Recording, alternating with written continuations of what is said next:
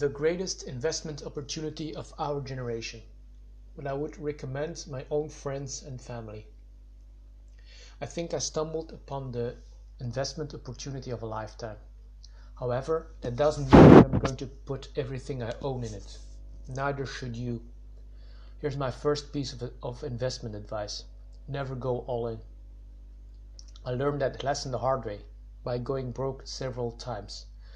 These days, I never put more than 10% of my liquid wealth in any one investment, even when I'm totally convinced. Especially then. It's a great way to avoid bankruptcy.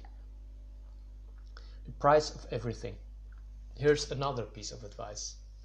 Don't let the price of something fool you. There's a well-known line among investors. Fools know the price of everything but the value of nothing. It's still as true now as it was 100 years ago. Price can really mess you up. Something could be dirt cheap and look like a bargain. Enron. Or, on the other hand, something could appear to be extremely expensive, yet be totally undervalued. Being cheap will cost you a lot. Don't go broke buying cheap garbage.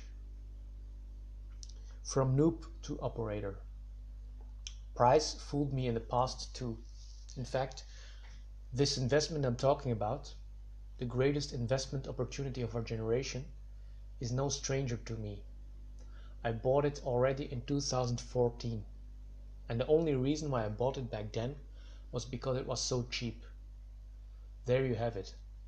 My whole investment thesis, a word I didn't know back then, hinged on price and price alone. And the moment I bought it, it dumped another 40%. It was a great, but rather expensive lesson. A lesson I had to learn a lot more since, before I truly got it. Yes, it takes a while to turn a noob into an operator, but I'm getting there. No guarantees in life. This time it's different. Sure, Molly, but why? Can you guarantee me that the price won't drop another 40%? The answer on the first question is I don't know.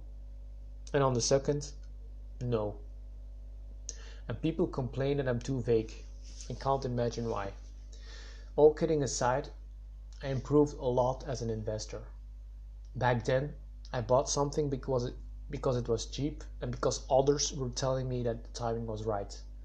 That's not good enough anymore.